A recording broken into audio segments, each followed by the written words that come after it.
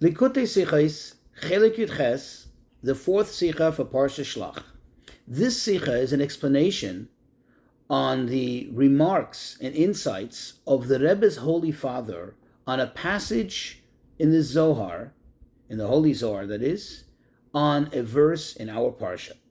So let me just explain and give a short introduction to better understand what this is about. So first of all, in the Zohar, it follows the order of the Parshios of the week. And typically would have a verse, and on the verse there would be comments, insights, sometimes discussion which on the surface may not even seem to have a direct connection to that particular verse, but obviously they do, otherwise it wouldn't be addressing that verse. But in any case, we have a special privilege that over the many, many, many years, if I'm not mistaken, beginning in 1964 that is, Tafshin Chafei, the Rebbe began to explain, give insight on his father's work on the Zohar. Let me explain. When his father, the holy Rabbi Levi Yitzchak Schneerson, was exiled by the communists, he didn't have much books with him, much holy books. And one of the only books he had with him was a Zohar.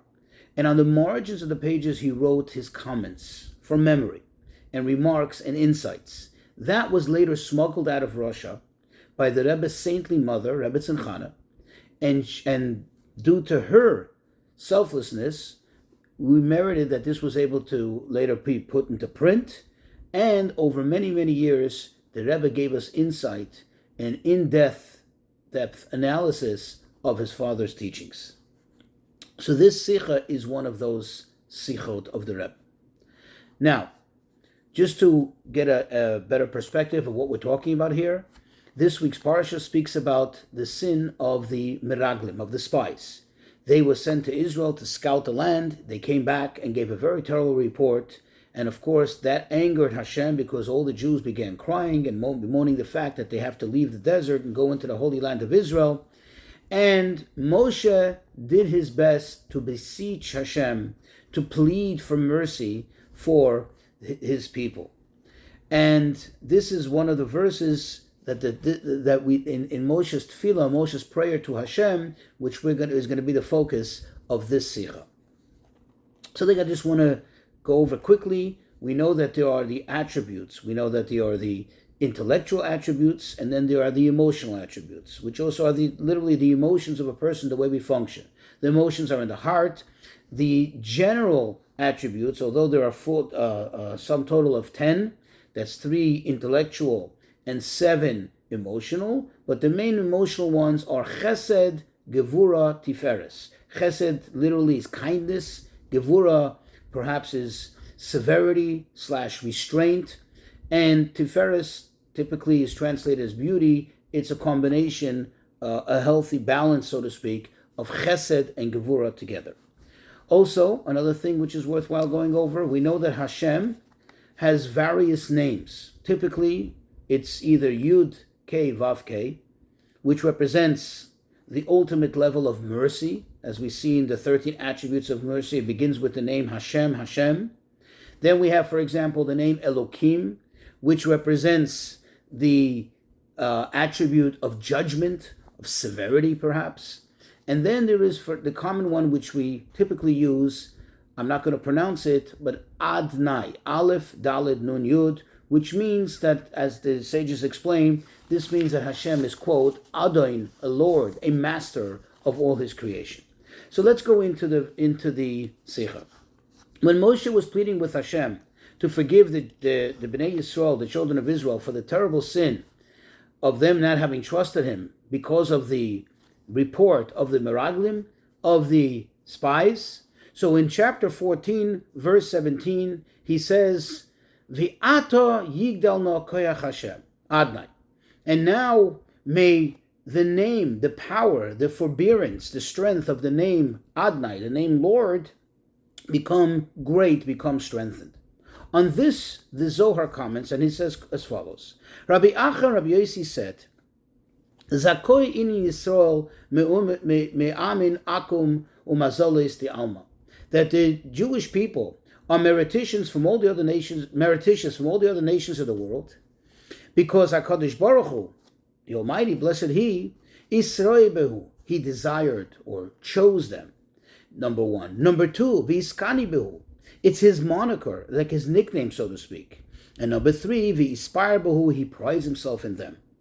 Why? Said the Zohar continues, because the world was not created, it was only created just for the sake of the Jewish people, and they, the Jewish people, are the existence of the world. They ensure the existence of the world, and because of them exist all other nations. Now, of course, we can ask the following question. Why does the Zohar pick these three expressions of praise, these three particular praises about the Jewish people? We know that there's a praise that's even greater than this, and that is, as we know, it says that Nikroim Banim Lamokim, we're called children to Hashem. That's beyond just being like a moniker or being something that He's proud of. We're like His children, we're like part of Him, so to speak. On this, the Rebbe's Holy Father, Rabbi Levi Yitzchak, answers, and he's in his remarks on the Zohar, and he says, this is because, as the Zohar continues there later, which we're not quoting, but in the discussion there later, it continues, and it stresses the fact that the Jewish people are, quote, Leiv Shel Kol HaOlam. They're like the heart of the whole world, the heartbeat of the world. And therefore, says Rabbi Levi Yitzchak, therefore he lists only these three praises of the Jewish people, because these correspond to the emotional attributes. That is, chesed, which is the first one, kindness, literally, which over here gets expressed in the idea that Hashem, quote, chose them, Hashem desired them. Then the second one, gvura, which is, this is synonymous, so he explains, with the idea of a moniker, of a nickname, because a nickname covers up, as we'll see later in the Sikha, in the discussion, it covers up on things. That's the name of Elokim, the godliness, as it covers up godliness, and you only see the nature. And then the third one is Tiferes, beauty, which over here, as it says, Hashem beautifies Himself or prides Himself with the Jewish people. And now we can understand why He doesn't use an even greater praise of the Jewish people, that they are children for Hashem, because that is something which is beyond the world. In other words, what he's explaining is that over here, the Zohar is focused on how the Jews are in the world, involved, so to speak, in the world, somehow in some way in comparison with the world, and yet Hashem says, no, they are greater, and they have all these three great praises, as the Zohar spells out. And therefore, he didn't use that one, because that's beyond. That describes the level of the Jews as they are beyond any connection to the world.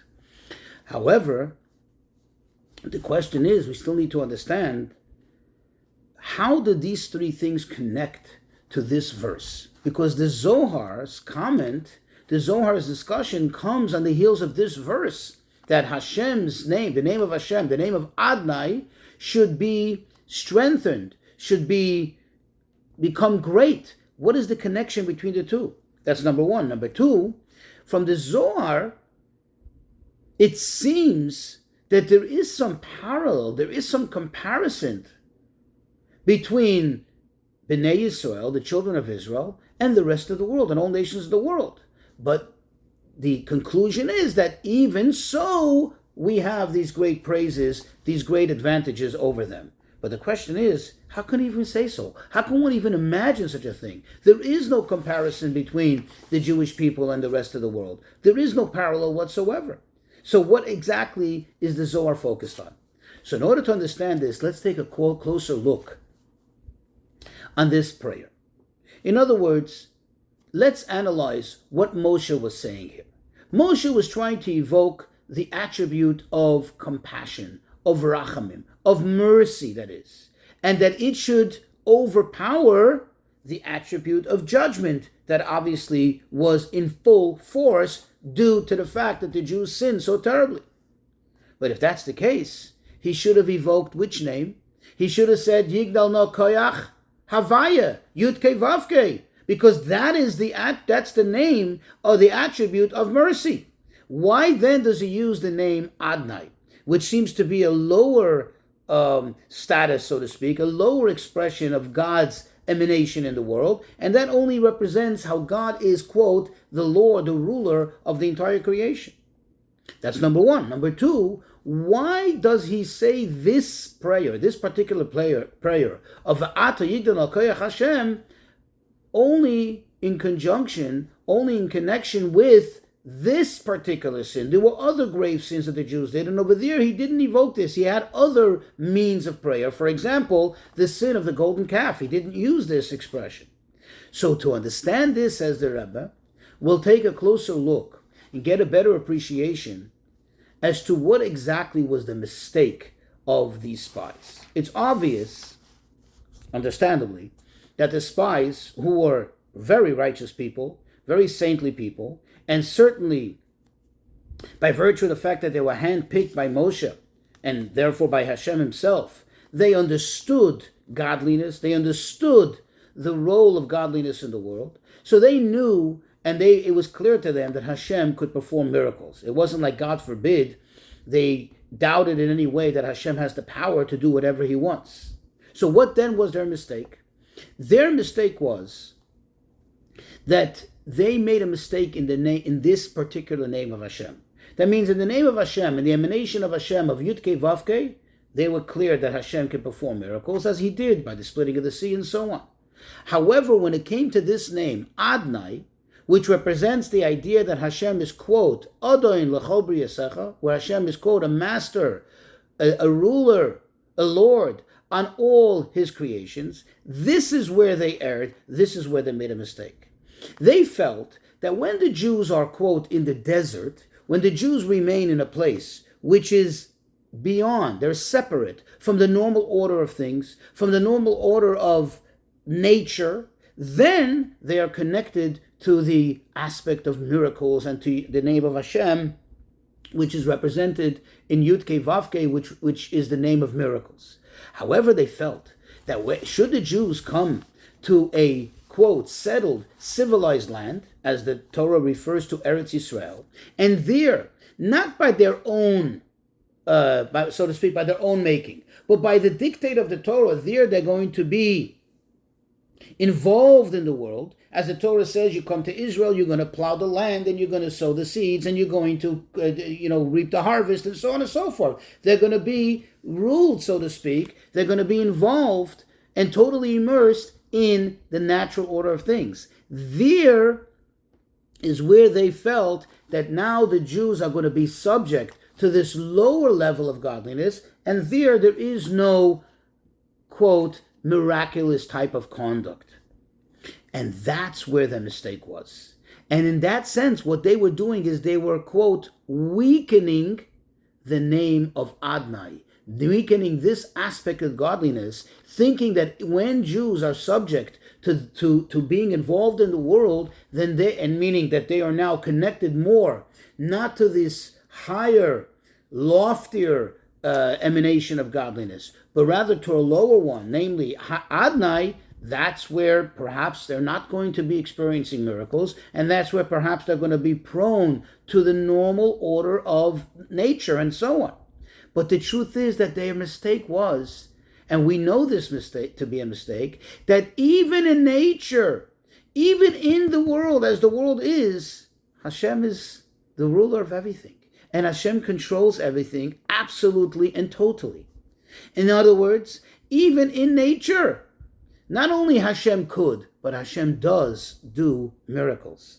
And since we are, quote, Chelek Havaya Ame, we are literally a part of Hashem, is his nation, as it says later in the book of Dvarim.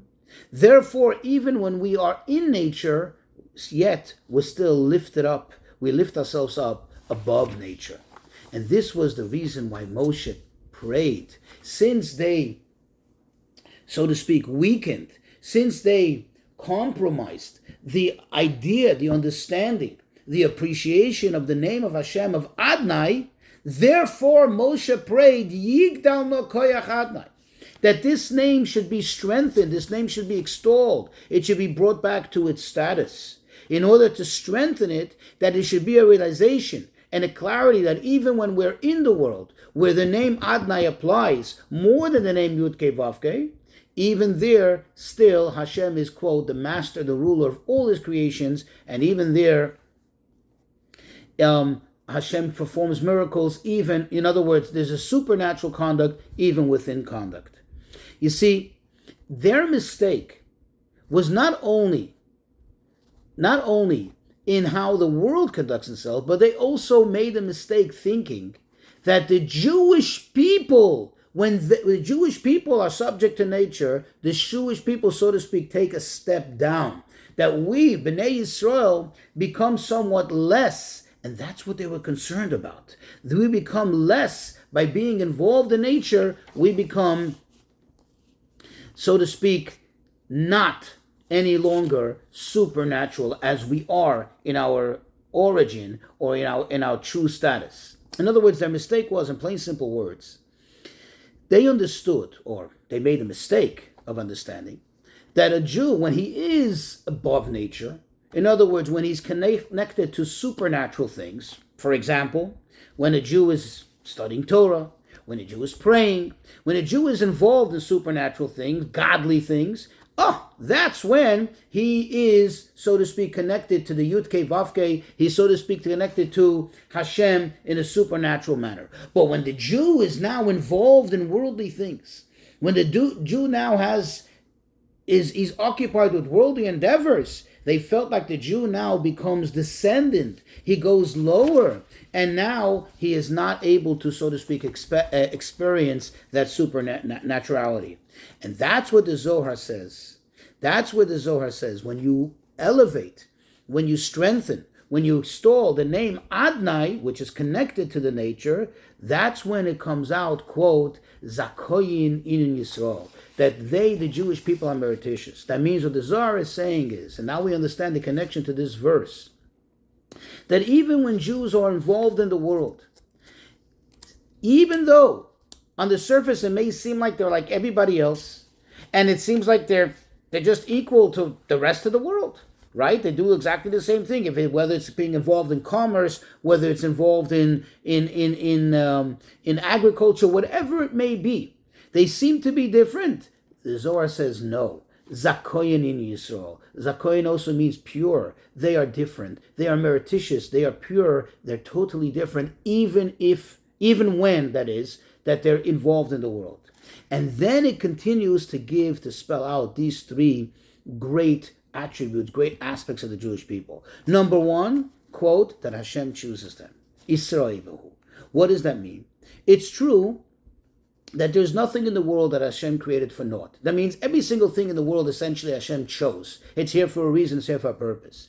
And yet, the Zohar is pointing out that notwithstanding the fact that everything in this world is a choice of Hashem and He desires it, but still the Jews stand afray above, or totally beyond, that is, that they are the absolute chosen thing, that Hashem chose them. What is the reasoning in this? If you say that the whole world is chosen by Hashem, every single detail, and how do we say that the Jews, how does the Zohar say the Jews are the chosen ones above everything else? Because if you think about it, what is the purpose? What was the objective of the world? The world was created for the Jewish people. In other words, we are the purpose, we are the objective of the world. So therefore, the world in itself doesn't have a purpose. In other words, the world in itself is not chosen. It's just after the fact that Hashem chooses us and then creates a world, now everything in the world has a purpose and has, so to speak, an aspect of being chosen. But in itself, it's not. So that's the first great attribute of the Jewish people. The second one is where he says that Hashem uses us, so to speak, as a moniker. We're like his nickname. What does this mean? Think about it. What is a nickname? What is a moniker? When you hear a nickname, number one, it's not necessarily a direct translation of the actual name. And number two, it's not even an abbreviation of the actual name necessarily. In other words, when you look at the nickname itself, you don't see any aspect, any particulars of the name, the real name that it's representing. However, yet on the other hand, when you say the nickname, anybody who understands knows what name you're talking about. Think of a common English name: William, Bill, When someone says Bill, you know his name is William. Now, there's no connection between Bill and William. I don't know how it evolved to be that way. But the fact is that when someone calls someone Bill, you know that his name is William. His legal name is that. So when a Jew is involved in a mitzvah, directly, in an obvious manner, connected to Hashem, so then you have, like the verse says, quote, and all nations of the world will see that Hashem's name is written on you, and they will fear you. In other words, it's clear that this Jew represents Hashem. But when the Jew is involved in the worldly things, a Jew is engaged in the regular day-to-day, in the mundane activities, there, only one who understands, recognizes and realizes that this Jew represents God's name. That even though on the surface it doesn't look like it, and there's nothing there to hint directly to Hashem's name, yet one who understands gets it and knows that this Yid, this Jew, is synonymous with being a godly person, with being connected to God. And at this, the Rebbe brings a story, a famous story that happened with the fifth Lubavitcher Rebbe, the Rebbe Rashab, that once he was discussing at length the great attributes, the great qualities of the simple people, simple Jews, that on the outwardly you don't see anything great about them. There was a chassid present there who happened to be a great diamond merchant, a great diamond dealer, and he expressed and he says, Rebbe, I don't see it. So the Rebbe said to him, in order to really see it, you have to be a maven. You have to really understand. You got to be an expert. And later, the Rebbe asked him if he can see his diamonds. Oh, he was excited. So he started to show the Rebbe all his wares. And one particular diamond, he was pointing out to the Rebbe how this is an amazing diamond. This is something one of a kind and something special. And the Rebbe looked at it nonchalantly and said to him, I don't see anything. I don't see anything special in this diamond. So he said to the Rebbe, in order to really appreciate it, you have to be a maven. And that's what the Rebbe said to him. And that is the same with Jewish souls, with a Jew. That sometimes you don't see it, but in order to really appreciate the greatness of a Yid, you have to be a maven. So when somebody is involved in the world, or seems to be a simple Jew, it's all concealed. You don't see it. And that's what the Zohar is pointing out. That still in all, yet the Jewish people are a, quote, a moniker, a nickname for Hashem himself. And now the third aspect that the Zohar brings, which is that Hashem prides himself with us. He, quote, hispire behu. He beautifies himself. He boasts with us. Why? Dafka, when a Yid is in the world, when a Jew is in the world, and that's where he's functioning, that's when Hashem prides himself with us. And again, in this thing, there could be somewhat of a mistake of maybe drawing a parallel between the Jew and the non-Jew, between the Jew and the rest of the world. You say the whole creation is something that Hashem is proud of. Hashem is proud of every single detail of creation. Remember, we asked the question at the beginning, how come the Zohar seems to make a parallel, ask the question, and it gives the answer? What parallel is there? What comparison is there between the Jewish people and the rest, all the nations of the world and the rest of the world, the rest of creation? Here it is. When a Jew is involved in creation, when a Jew is involved in nature, it may seem, one may mistakenly conclude that there's somewhat a comparison. Hashem chose